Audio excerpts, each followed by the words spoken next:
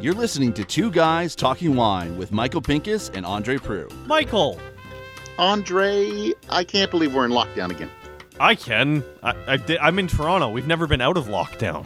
Oh, you guys should just be permanently strapped to a radiator. No kidding.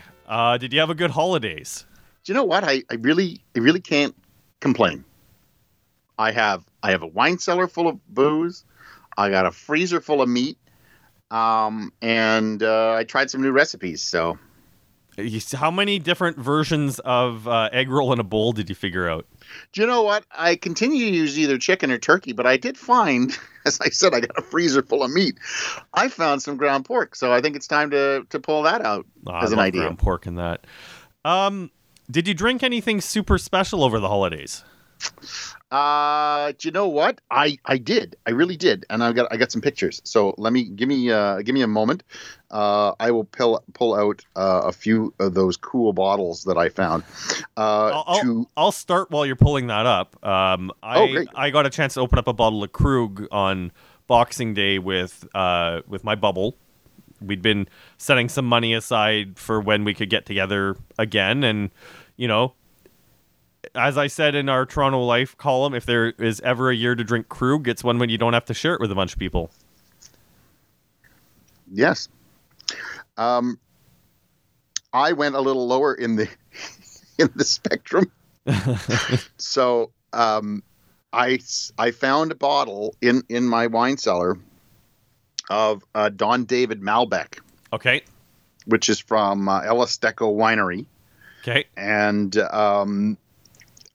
this thing was a 2006, and I have to be honest with you, Andre, I had like no hope for it whatsoever. Yes. And I was like, I basically I opened it and took the first few sips by the sink, thinking I was going to dump it as soon as possible, and I drank the whole bottle. It was an absolute delight. That sounds excellent. And that's for a bottle, I guess, at the time would have been $14. Well, now that we're done kind of doing the quick recap of what we did over the holidays, we're on to some new content here. We realized that we really didn't do a proper roundup of what harvest was like 2020, or what the summer was like. And over the next few weeks, we're going to be doing the tour of Ontario from our living rooms. And this week, we are going to start with, obviously, Ontario's biggest region, Niagara. And we're thrilled to bring in like a first-timer. I can't believe a virgin to the podcast. I'm shocked that we've never had this guy on. No. We've got Richie Roberts from Fielding. Hey, guys. How's it going? Richie, how long have you been with Fielding? Let's start there. It's been 13 years now since I joined Fielding. Holy! I think the last time I spoke to you, it was 10. Where have we been? I've been keeping off the radar as much as possible, I guess. Which is unfortunate because Fielding does make some great wines. I think for myself, famously, it's the Rock Pile Red, right? That's the Franck Merlot blend.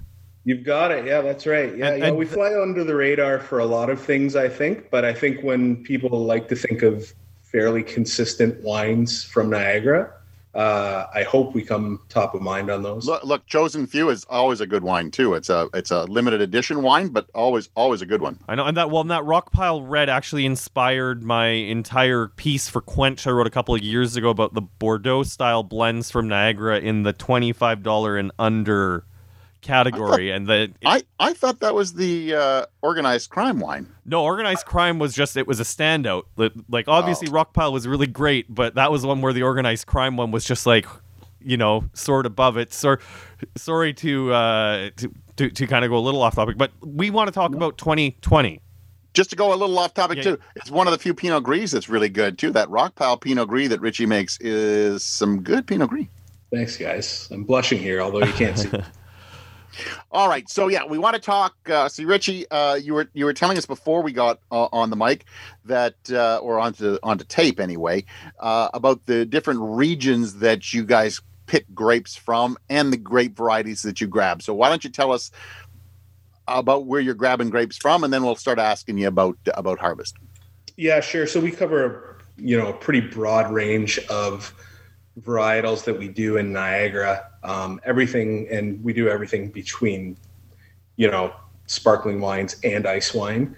Our focus is definitely on Riesling, Chardonnay, and Pinot Gris in terms of whites, I would say, with a bunch of other varieties mixed in, like Sauv Blanc, Viognier, Muscat, Chardonnay, Muscat, Gewurz.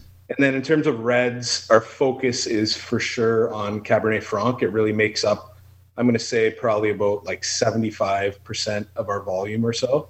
In terms of red. Yeah. So you can see our focus is on that for sure. But we do little amounts of, everything else too, like Merlot, Cab Sauv, Syrah, Gamay, Pinot Noir, and so on. And a few other more interesting varieties as well too. So this brings me to a quick thought about, and it's kind of an aside. We should bring Richie on for a little Cab Franc content. We definitely should. I know that's going to be the focus of Two Guys Talking Wine for the next little while. But before we go completely off the rails, Richie, how was 2020 as a growing season? Well, I think it was, like, overall speaking for all varieties, I think it's really strong. Things are looking good. I mean, I don't want to put the cart before the horse here, but the wines look really good at an early stage. Very promising. Not surprising based on what we had during the year. Like, the year got off to a bit of a slow start, if you remember. Are we talking about the grapes, or are we just talking about in general? No, I'm talking about the growing season. So it's kind of reflected 2020 as a year, right? Like, coming out in the spring, things were definitely very a little bit delayed. People thought that bud break would be early in Niagara, but it actually wasn't that early. I would say it was a little bit delayed. And yeah, going through the growing season, I mean, it was just such a strong year in terms of heat and then timely rainfall.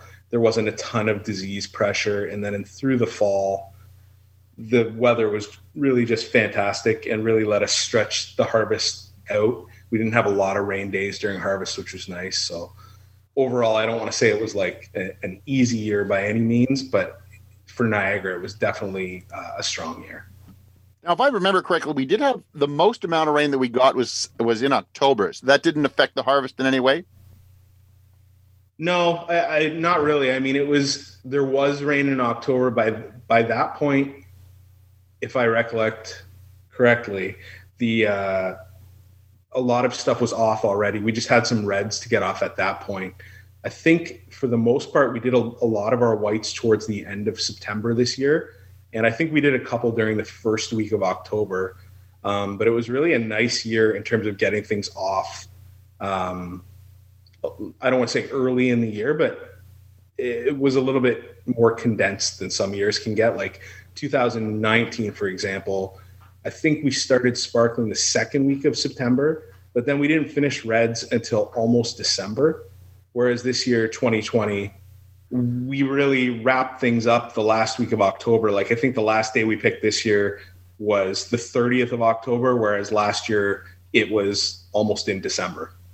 So the question I have then is not comparing 2020 to 2019, because I know last summer was a little bit I think even cooler than normal.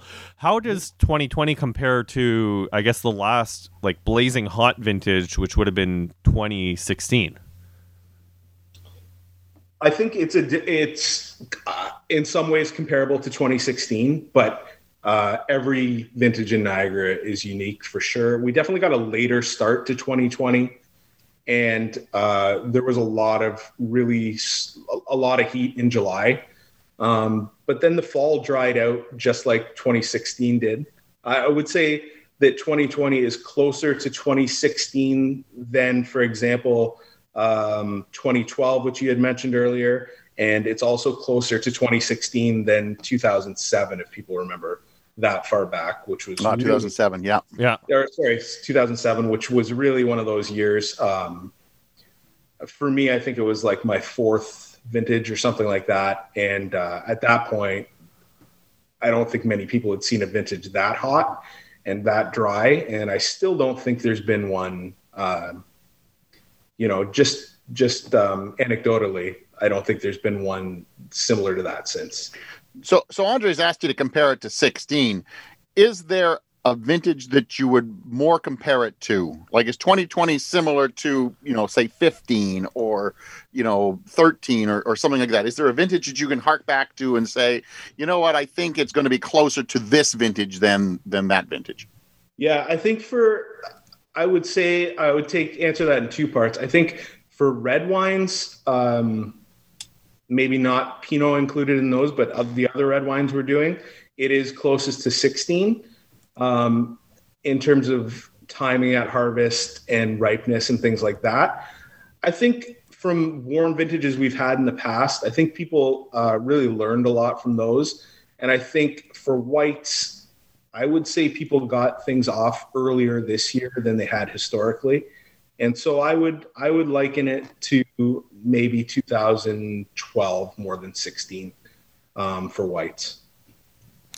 Now, are there any, obviously when you get a hot summer, and I was telling you this off the microphone, but Michael and I, when we've done some of our blind tastings and our rating of his cellar, we found that things like Riesling maybe don't hold up quite as well in those super hot summers. They just have a hard time holding on to their acidity. Or I know we have great winemakers in Niagara, but obviously it's a challenge to hold on to your acid to make sparkling wine in a hot vintage like this. Is there any standout like across the board that you think is going to be excellent, whether it's a red or do you think across the board? Because obviously it was pretty cool in the evenings in September. Was it good enough to just help everything hold on to their acidity?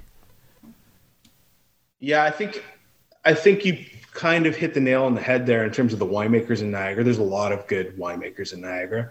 And I think a lot of them have learned from those vintages they've worked in the past and maybe picked a little bit earlier for some of the white wines that need to keep that acidity. I also think that you could see the type of year we were having mid-year.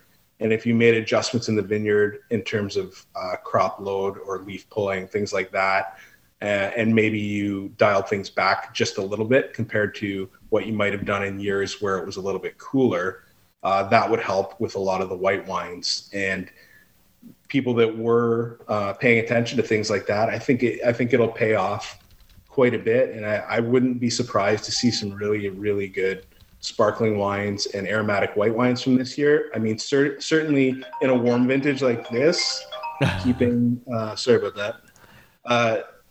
keeping the acidity in aromatic whites and wines such as Riesling would really definitely be a challenge. And it's something we're dealing with now for sure. Like a few of the wines I think we have are a little bit flabby in terms of whites. Please tell me you got flabby Chardonnay on the go. Always, yeah. Okay, I can deal with that. Yeah, you can deal with flabby Chardonnay. You bathe in Chardonnay. Yeah, but a lot of the varieties we work with, like Pinot Gris, in terms of whites, Pinot Gris really looks strong.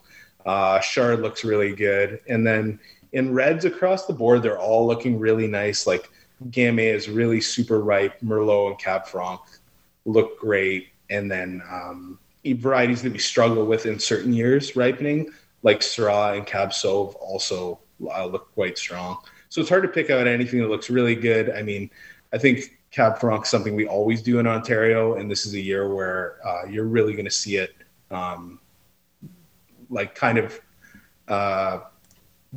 hit more of those warmer climate characters than it can be in some years. And I think that's a positive for us. So you've kind of stolen my thunder on my last question, which was you said you're not. It didn't sound like you were too super excited about anything, but super excited about everything. So I will switch gears and kind of ask this question: is there anything that you're slightly worried about? I think to your guys' point earlier about whites that could fall apart down the line, I mean, that's always a concern in warm vintages for us.